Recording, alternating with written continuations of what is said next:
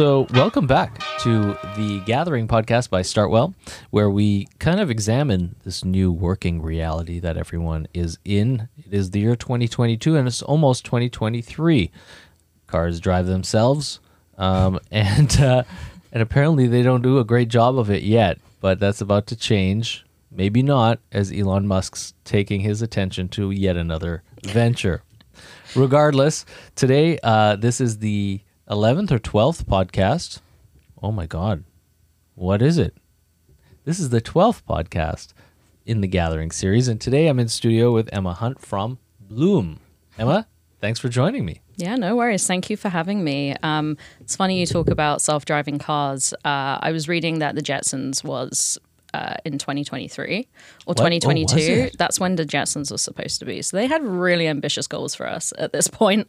Honestly, that we haven't lived up to. No, we have not. In the last couple decades, humanity has really, taken a back seat to innovation.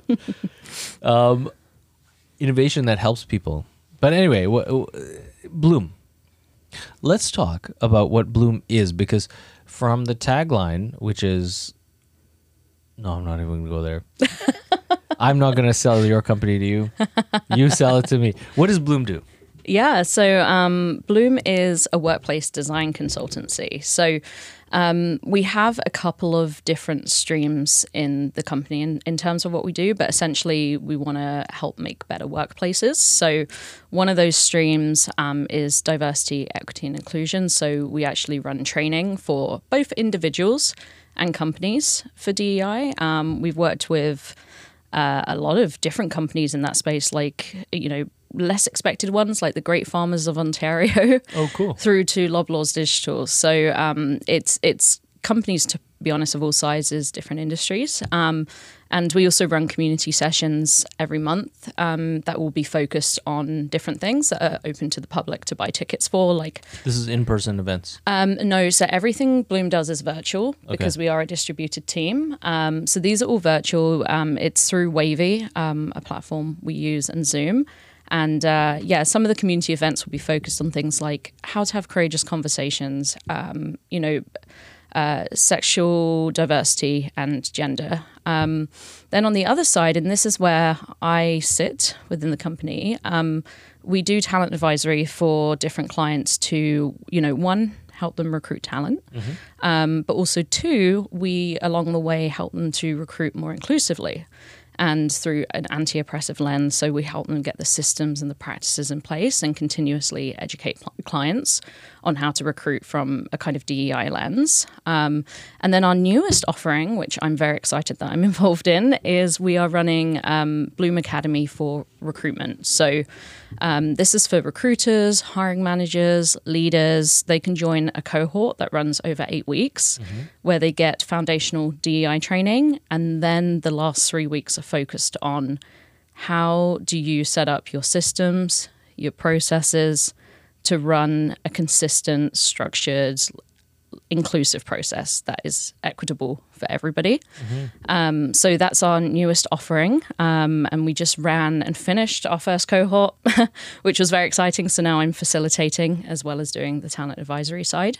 We also do HR advisory as well, to help, better things for employees, like making sure they have handbooks in place.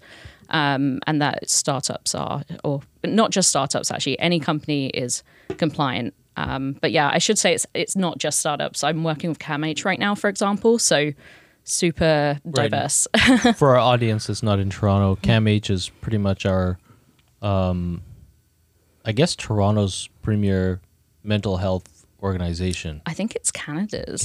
Yeah. They are embarking on some of the biggest mental health campaigns across Canada right now, but their big facility is in Toronto. So yeah, we're doing a bit of work with them and like Canada Learning Code, who are another nonprofit as well.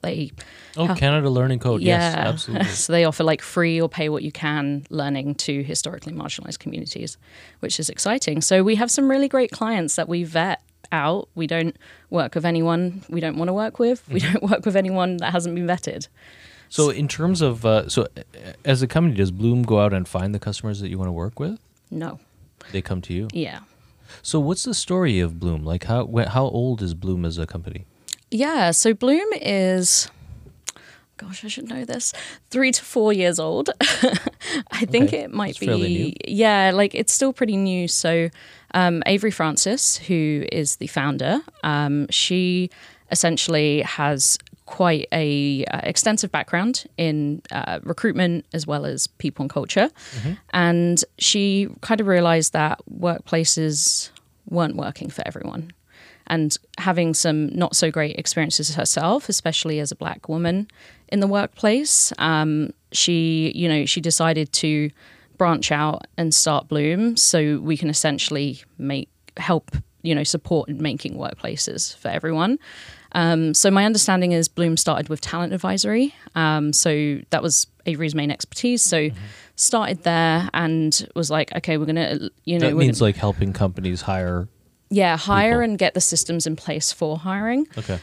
Through that kind of anti-oppressive lens and educating them along the way, because unfortunately a lot of companies, they don't have inclusive hiring processes, and a lot of managers don't, hiring teams or hiring managers don't have training. So that's where they started, and then last year they branched out into DEI programming and hired 2 of our amazing advisors, Vassian and Jessica, who are senior DEI advisors at Bloom. And our DEI program was very popular as well. And they're, continuing to explore different topics and evolve the topics. So, yeah, we kind of became this like full service workplace design kind of consultancy. Yeah, it's interesting. I think you almost need to be in this space because as you educate people that may be internal HR staff at companies about casting a wider net, being more equitable in how you offer opportunity to people, and then interrelate their people once they're onboarded. There's a lot at play. Yeah, a lot. And a lot of, kind of to not call out, but there's a lot of performative DEI work in the industry as well. If you look at any company, they have a DEI statement on their job ads. Yeah, and it's meaningless. It's on the subway, like HR, the recruiting ad in the subway, but it's just a bunch of different colors of people. Yeah, it's one of those. And, a lot of these companies, one, they don't have, the best hiring process that is going to prioritize candidate experience, but also focus on putting systems in place to mitigate bias, for example, so they can recruit diverse teams. But then on the other side, a lot of them, they don't have the safe environments to bring even diverse teams into. Like for me, I'm always like, start with the DEI training, get that stuff in internally as best as you can, then do the recruitment training. Right. You can't live up to that statement until you've done both. No, it's really interesting because I mean, I don't know until this became topical in the mainstream media. Despite our diversity, ethnic diversity, and everything else in the city, in Toronto particularly, I don't know personally of any case studies of companies who undertook any specific exercise to take an inner look at, the composure of their team and say, well, what's missing, if anything, and also that might be a knowledge gap or a familiarity gap amongst people, rather than just literally 5 people in that office, There are some companies that have done it. So one of our partners, Facet, our DEI advisor, Vassian, actually came from there before she joined Bloom, and essentially helped them do an annual report around the state of DEI in their company. And that's something that's published on their site. I know a couple of other companies, obviously outside of the Bloom roster, but I know like Wattpad used to do that, for example, quite a bit. I don't know where they're at there right now. Canada Learning Code publish annual reports all the time on the state of that too. So there's companies kind of doing it. There is definitely a knowledge gap. Like a lot of people, they don't know how to capture diversity data, how they should set it up and what they should be measuring. Also in a legal way as well. I think people get a little bit scared because of that and the different kind of laws that exist. Yeah, I don't know anything about the law. As an employer, I'm always just looking for really competent people that are awesome. Like it's meritocracy first, and then it's the ability to kind of like be a cultural fit for us. It's not just with our team; it's with the thousands of staff or customers that we have. Our customers are our team, so it's like a very unique case. But it is interesting. So, are there particular tips that you could offer anyone in the audience who's a company kind of scratching their heads at this issue, wondering how to approach it? What are top tips that they should be considering for assessing the criteria by which they measure, their own maybe internal DEI? Yeah. Which stands for, let's break it down, of course, it's diversity, equity, and inclusion.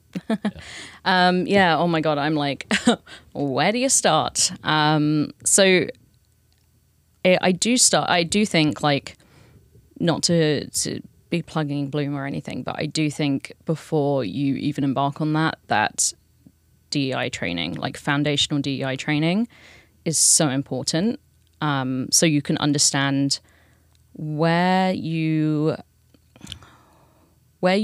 should be involved in the conversation, where you should leave space, and how you might approach your communication into conducting something like this. And to say as well, it should always be optional. If you're going to, get any demographic data, for example, it should always be optional. Like it should solicited never data be, from candidates. Yeah, from candidates or from your internal employees, depending where you're looking to do it. Because I would suggest different strategies on if you were trying to collect it for candidates versus internal employees. But it's weird, right? Let's just like take a step back and say, okay, I've got XYZ company and I've got 100 employees, and now I'm kind of thinking, wait, you know what? I've never, or none of my staff have ever kind of really thought about how diverse our population of staff is. And it's something that we need to kind of like understand to really assess. Let's say I'm going through some sort of larger cultural analysis. Like, what is the culture of my company? So I would need to kind of know who are my people to assess that. And then also look forward to say, as we grow our family of, employees, what are we looking for? So everyone can kind of feel that, whatever it is that we want as a culture, whether that means tapping into a larger experience set through getting to know people from more diverse backgrounds or whatever it is. Like how do they go about it? There's so many ways to approach this, I'm assuming, but it's kind of weird and tacky to like start surveying your population, Yes. And be like, hey, Jim, are you black? What kind of black are you? Like, how do you approach this? There's this kind of sensitivity question, but then there's this also like, what data do you actually need for what purpose? I mean, that's why, it is optional, because also, for some folks, they might not want to disclose certain aspects, especially if it might be sexuality or gender, for example. Like, I would never force anyone to disclose their pronouns, for example. That's something that should always be optional, just in case they're not comfortable, they're not out. But what's the goal of collecting that data anyway? It's really to understand what the makeup of your company is, and when you're, hiring into the future, where might you need to actually diversify your teams? And I think a lot of us know this is kind of thrown out there a lot, but there's obviously a lot of data around online around if you have more diverse teams, companies perform a lot better. You've got more diverse thinking. Everyone's not approaching things from the same lens. For example, I've worked at startups where, you have a whole team who is from, let's say, the same university. Of course. And it's like bro culture. Yeah, bro culture, that normally all men, all from the same university. I've had a couple of women thrown in there too, again, same university. And you've just got this kind of same thinking approach. And they're only tackling things in a certain way without nuance. What I love actually about the Bloom team is we're all, it's a diverse company. Like, we're all from extremely different backgrounds, different cultures, and in different experiences as well. Not everyone has transferred from tech, for example. Like, Jessica has come from learning, essentially, and come into here. So we always, I find when we're talking about stuff internally, we always approach things with nuance. It's never kind of one view. Like generally there's a lot of stuff we're, on the same line of thinking because we all have the same kind of training around kind of DEI and the way you might approach things, but we don't always agree. And things are always approached from a nuanced point of view where we're looking at different perspectives. And when you've got a team that, they are very similar folks, whether that be personality, whether that be background, education, companies, you lose that. And you lose that diverse thinking that might be the thing that could help a project be more innovative. Right. Right. And you might be not only losing that kind of like meta perspective on what you're doing and who you are and how you think, but because of that, you have natural blinders for looking for opportunity. Yeah, absolutely. And you may be biased to dismiss opportunity. 100%. Like bias, obviously, we know, big thing in the workplace, big thing in the recruitment process. It's, if you have someone come into a team that thinks differently and it's not embraced, like not to say that will always be the case, but if it's not embraced, that person might feel a certain way about that and not feel included, might not feel that they belong because they think differently, or even develop, an imposter syndrome because they are thinking differently to the rest of the team, like thinking, oh my God, am I not doing this right? Am I not as knowledgeable as maybe I thought I was? So it kind of can bring in a lot of like going against a sense of belonging and inclusion, essentially. Can we talk about talent attraction? Oh yeah, favorite topic.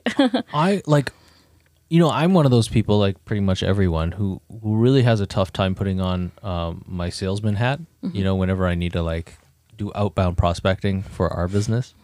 And you want to come off authentic, obviously, in your messaging, but also you want to relate the value that you're offering someone through a sale, right? Through an outbound sale, and say, hey, this is something that could really help you and it'll be amazing. And like, let's have some sort of interaction and experience so that you can see it up front and consider the purchase. But when it's people, how do you find people to fill roles?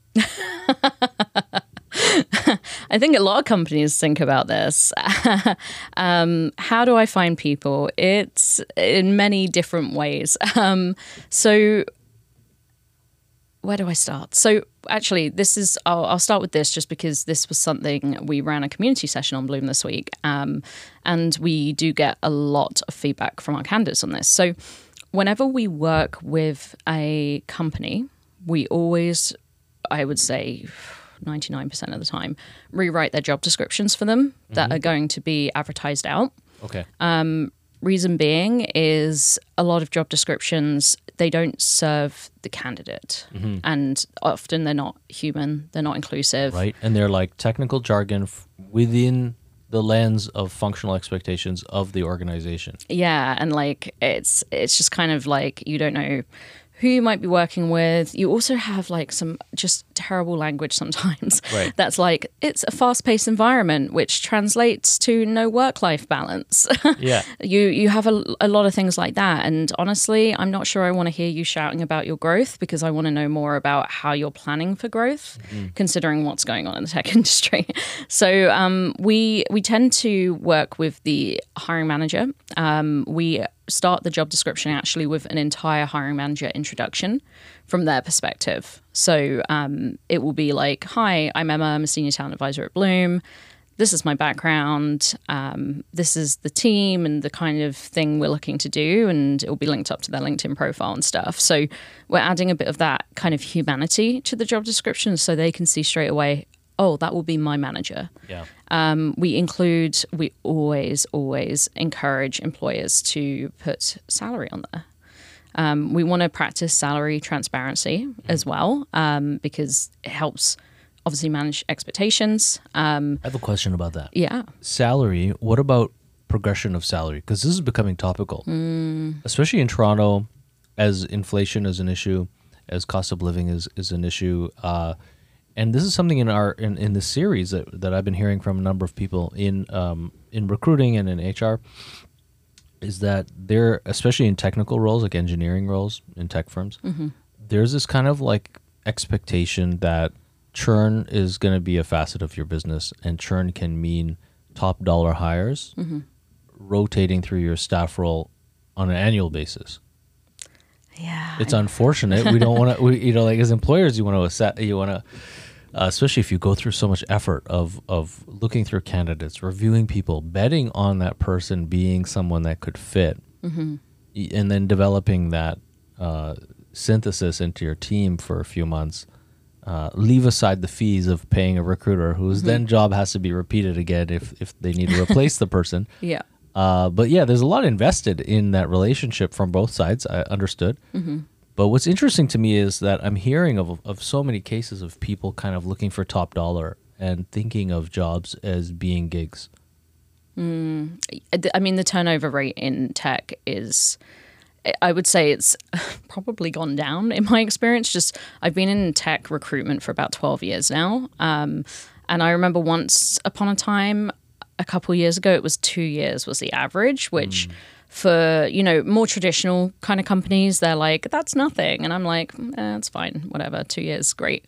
I'm pretty sure that's my that's my turnaround. But now it, you know, it is a lot shorter, and there's a lot of advice out there actually from hiring leaders to be like, always be looking. And if you do want to up your salary because of the economy, you know, various things you might have happening in your life, then go out there and look.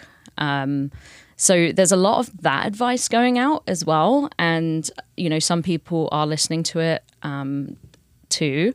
But I think that there's a lot to do with the employer accountability as well. I understand an employer investing in someone and, you know, being sad that they leave kind of a year in. But there's some times that you find the employer, yes, they're investing in someone, but that's it. Like, do they have a good culture? Do they have good managers who are actually trained to be managers? Do they have progression plans and skills matrix? Spoiler alert, a lot of them don't. Right. It's like we need to plug that hole, put the person in there, and then we'll deal with it in a year or two. Like, let them just do their job. Yeah, just let them bob along. You know, I know so many people that have issues with leadership as well, because you do have people that have ended up in leadership roles and, you know, maybe haven't done management training or taken management training in, for example. So there's all that kind of stuff too, and even down to the way that someone might be onboarded into a business as well. So there's all of these factors, and that's not to say like a company could do everything right and still someone's going to leave in a year, and that's unfortunately just the way it is in tech sometimes. But I also know a lot of developers who do stay at companies because they love the culture. They are offered the progression, they're offered continuous development, for example. That's something that is one of the biggest things I get from people when they're talking about why they might be looking to leave, because we do engage a lot of people that aren't actively looking, but like could be convinced to look. And normally it is down to growth, essentially. Like personal growth. They want to grow with the role. They want to learn more. Yeah, like personal growth. Sometimes they get put into roles they don't want to do as well. I've had quite a bit of that in the past couple of months. And then people feel like, you know, they've either been niched or they're, you know, managing people and they don't want to manage people. They want to have the path to grow into a role even where, you know, they're going to be a subject matter expert and they don't have to manage people. Yeah, it's an interesting thing because we've been talking about this internally. There's two sides to this coin, right? There's this kind of like, I think people in the last 20 years in North America especially have become more privy to maybe a lived reality, whether it's like sugar-coated or not, of you know, entrepreneurialism as a potential, you know, career path. Whether they are entrepreneurs, born entrepreneurs or not, everyone's kind of got that, maybe I could do this instead in their mind. You know, and then on the other hand, it's this like question of the side hustle. And that's becoming an emergent narrative. Like almost every person I sit down with to talk for this series mentions side hustles in some way, whether that becomes a benefit of a job that the company that's hiring you is welcoming of you taking time, you know, 1 day a week if you're on a 4-day work week, or otherwise saying outside of business hours if you're doing your side hustle. People see that as almost like a kind of like keep the people happy, like yeah, tinker with something but still come into work. But it's interesting to me that like I think more people than ever seem to be interested in like pursuing, possibly it's because entrepreneurship is seen by most people who are not entrepreneurs and who don't necessarily know how difficult it can be, and the exhaustion involved with following your own path. They may see it as this kind of like as a true swappable alternative to a job. You know? But it's very interesting. And what are you seeing from the kind of employer lens that you guys deal with on that side to things, on potential hires thinking entrepreneurially, whether that means within a role or outside of it? Any insights that you have? I mean, when we're talking about, so we don't, at Bloom, we don't talk about culture fit with employers. So when we're talking about the culture side of things, you know, I personally, I think we frame it maybe in different wording and stuff, but I personally talk about culture contribution. So when I talk to an employer, you know, I talk about what's going to contribute to your culture. What are you looking for? And I would say a lot of the time entrepreneurial spirit comes up from the employer side. Yeah. I think their lens on that, though, is that self-directed. Self-directed. We want them to own a product end to end, you know, work on the vision, the roadmap, and that's kind of how they see it. Now, with employees doing the kind of side hustle, I'm definitely biased for the side hustle because I side hustle as well. I'm very lucky to work a 4-day work week, so Fridays are for side hustling. What do you do on Fridays? I've got a couple of things. So I have a queer online shop called I'm Enough Shop, and it gives back to the queer community with every sale. So I do that. And my other hustle is resume reviews and resume writing as well. I have some of that today, later on today. So I will do consultation with people and help them with their stories on their resume and kind of help them pivot or whatever they might be looking for. So I do those kind of outside of work. So I definitely have a bias for side hustles. And I know everyone has a different reason as to why they want a side hustle. For some folks, it is generating extra money because maybe they want to get extra compensation on top of their salary. For some people, it might be that they need an outlet outside of work that could be more creative, maybe. Sure. That's why I started my shop originally, because I was in a role where I couldn't be creative at all at that point in time. So I wanted to flex my creative skills outside of that. And for some people, it's truly just to see what they can do. But you do have people, especially in tech, who are like, I'm going to fix this and I'm going to bring this to run my own kind of company. Because there's so many funds available as well to entrepreneurs, which is really lucky. But I know companies also have issues with folks doing it during the workday too. So it happens, it's especially a now. funky one. Well, yeah. I mean, I'm hearing stories, especially now that we're in this like distributed workforce reality, where, employers are kind of a little hesitant to. No, they're not hesitant.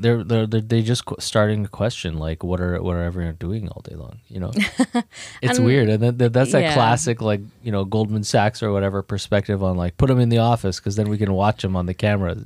Which is definitely ticking up. Like I've been looking at for various reasons. I look at job ads all the time, and a lot of them now they're asking for return in office. I'm noticing it way more than earlier in the year. Which is interesting. Yeah, and I mean, I think you'll see more reportage in mainstream media as it trends up in kind of like employer interest or readership question as well. But like in the recovery of this kind of pandemic freedoms, at least here in the GTA and the cities like this in North America that are like big metropolises where unfortunately, commuting times are not very conducive to happy lives. There's still this problem where the kind of commuters steal the narrative, like, and I've been kind of like talking about this with a few people in this series in the last little while, is that in Toronto, which is a 6 million odd person city, half of that population is in the dense urban core, like lives downtown. Yeah. And all of our the majority of our net immigration is going to be hopefully, if construction can catch up with it, satisfied downtown. But then the fringe cities of the GTA, the Greater Toronto Area, hold the other half. Now, it's quite likely that our urban density, in terms of workplace density, will continue to be low in the next few years as the commuters don't commute in as often. But I think it's interesting to look at that commute as not encouraging for urban residents to actually be more, not more committed to going into an office, but more interested in using the space now available to them. If I worked in an office, like I peel back my brain to let's say a job that I had in my 20s in New York at the Project for Public Spaces, which was an urban public space think tank. We had this real cool office in the Bird Society building, the Audubon building on Broadway. I absolutely loved going in on the weekends. And it was cool. Like, everyone was down with it. And everyone was like, it was possibly because it was a really cool organization, great mission, great team, and kind of, hippie values, right? So no one really minded if I was there on the weekends doing something that wasn't my job, because they were like, we got this great space, use it, Yeah, I've worked at a company where we had that Looker Logo Joy. We had a wonderful office at King and Portland, and it was just like, use it at the weekends. Like, we've got this space. Some people go in and they play like Dungeons and Dragons, or when Nuit Blanche would be on in the city, some of us would stop there halfway through our walks, have a pit stop, and we were just allowed to do that, and it was nice to have that space outside of our houses. And exactly, a third space. Yeah, and I think a second space could be a third space. Exactly, and space is important still, because not remote doesn't work for everyone. It really doesn't. For some folks, they might not have the environment to work remotely, especially in a city where the rental prices are going up so much, which might force people into smaller spaces. Maybe they're working in their bedroom. Maybe they have disruptive roommates. Or maybe they have situations at home, like a child or a baby, that they need to go into a different space. So I think it's important for companies to still offer a space, or at least something to enable people to go to a co-working space, because it doesn't work for everyone. And for some people, simply remote working doesn't work for them in terms of how they work on a daily basis is kind of another thing as well. Absolutely. I'm pro remote working for myself. I'm, as you can probably tell, not from here, from London, where transport is much, much better. So they actually have a subway in London? Yeah, we actually can get anywhere like pretty fast and on time. Every time I take TTC now, it's never on time. So I'm very anti-commuting, going into office, because I can still do my work well without going into the office, and it provides me a lot more flexibility. But I know that's not the case for everybody. I think employers do need to embrace the different facets of it if they're going to want to attract the best talent, but also retain the best talent. Like, don't force people to be in a certain amount of days a week. If they can do their job remote, let them be remote. If they want to use a space, let them use a space. In the practice at Bloom or otherwise, are there any particular tools, software tools that you see, or practices in using digital tools that can enable distributed teams to still develop their culture and get to have team members get to know each other? So we're a small team at Bloom. For ourselves internally, Slack is our number one go-to, like a lot of companies. For certain clients, we tend to onboard into whatever technology they have. So for a period this year, I was also using Microsoft Teams as well as Slack, because that's what the org that I was working with was using. So we are pretty adaptable in terms of what we do. We also love using voice notes more than typing a lot of the time on Slack. We find that pretty helpful. A tool I personally love, and I found this a great tool when we went remote, my last startup where I was the head of people, was Loom. Loom was an amazing tool. This is to do screen recordings, and you can talk with them. You can also put your camera on. You don't have to. And that was amazing, because I found it very good for async communication, or if you really needed to demonstrate something to someone without conducting a meeting. Like, maybe I didn't have time to actually get on a meeting. I would just quickly do a screen recording, send it over, talk them through things. So I do love Loom, and I'm just a big fan of G Suite in general. Yeah. It's so simple and basic, but it does a lot. It's reliable. Yeah. And the collaboration aspect of just like, it sounds funny in this day and age, but I mean, I'm still amazed by all this technology. Thinking back to like very linear formats and nothing cloud-based not long ago. But to be able to log into a document and like see who's editing it and like gamify the co-editing Right. of a document. You is don't have to powerful. send it back and forwards like once upon a time.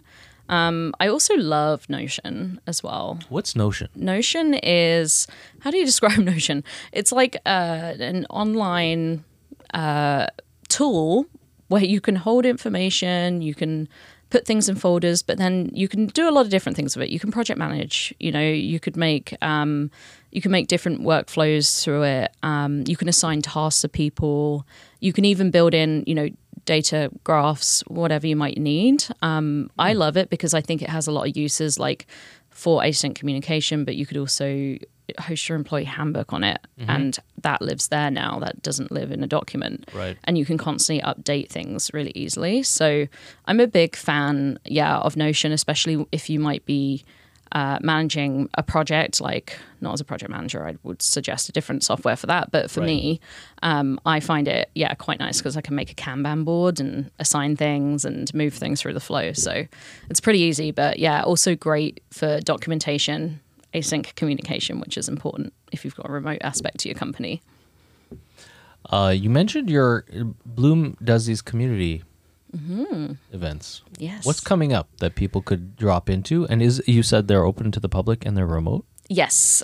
So we do have remote events. We have people from all over the world join them. So right now, we're actually doing something we've never done before, and we're doing free community sessions, which are 30-minute learning sessions on different subjects it might be focused on that you could learn more about later on in Bloom Academy. But this week, we did inclusive job descriptions, for example. But next week, Jessica, our DEI advisor, is going to be hosting how to take accountability at work. So she's going to be hosting a 30-minute session on that. And then the week after, I will be talking and hosting a session. I will be doing how to call in hiring manager bias in the recruitment process. That week, we also have examining equity versus equality. And then the week after, we have how to source or like diverse sourcing strategies as well. So those are the ones we have going on right now, and they're free, which we never do free stuff, but we're offering more to the community. So we've been, trying to package as much as we can into those 30-minute sessions. Obviously, you can only do some of the main points, but this week we had amazing feedback. People came away from this 30-minute session being like, this is the number one change I'm actually going to go and do in my job description right now. Amazing. So they're pretty cool. We're hosting those till the end of the year ahead of our January cohort for Bloom Academy. And Bloom Academy, I guess you spell it out for our audience who may be interested. Yes. So Bloom Academy is our main learning experience program. So we offer multiple tracks within Bloom Academy. So the one I'm involved in is Bloom Academy for recruitment. So that's for hiring managers, for leaders and recruiters to do the DEI foundations and then actually dive deeper into hiring systems and process grounded in anti-oppression and inclusivity. Then we have our DEI human track, which is a brand new track that we are launching in January. And this is a foundational DEI program for anybody, essentially. So that's a new track. We also have a DEI track for the workplace. So we find a lot of HR professionals take that one, people managers, really anyone in the workplace that wants to be an advocate. Maybe you're in your internal like diversity group or something. And then the last one is we host a DEI stream for influencers. So that's interesting. influencers can, be less performative and live more kind of authentically in their content. So we do actually have quite a lot of influencers that join us for that as well. A lot of Instagram influencers, for example. So yeah, those are the 4 main tracks. Super wicked, man. So we'll drop some links into this video and in the description below. So if anyone is interested in finding out more about Bloom, joining the academy, or dropping into these community sessions, they will be able to do that real quick. It was awesome chatting. Yeah, great chat. And thanks for coming into the studio today. Thanks for having me. It's absolutely a pleasure.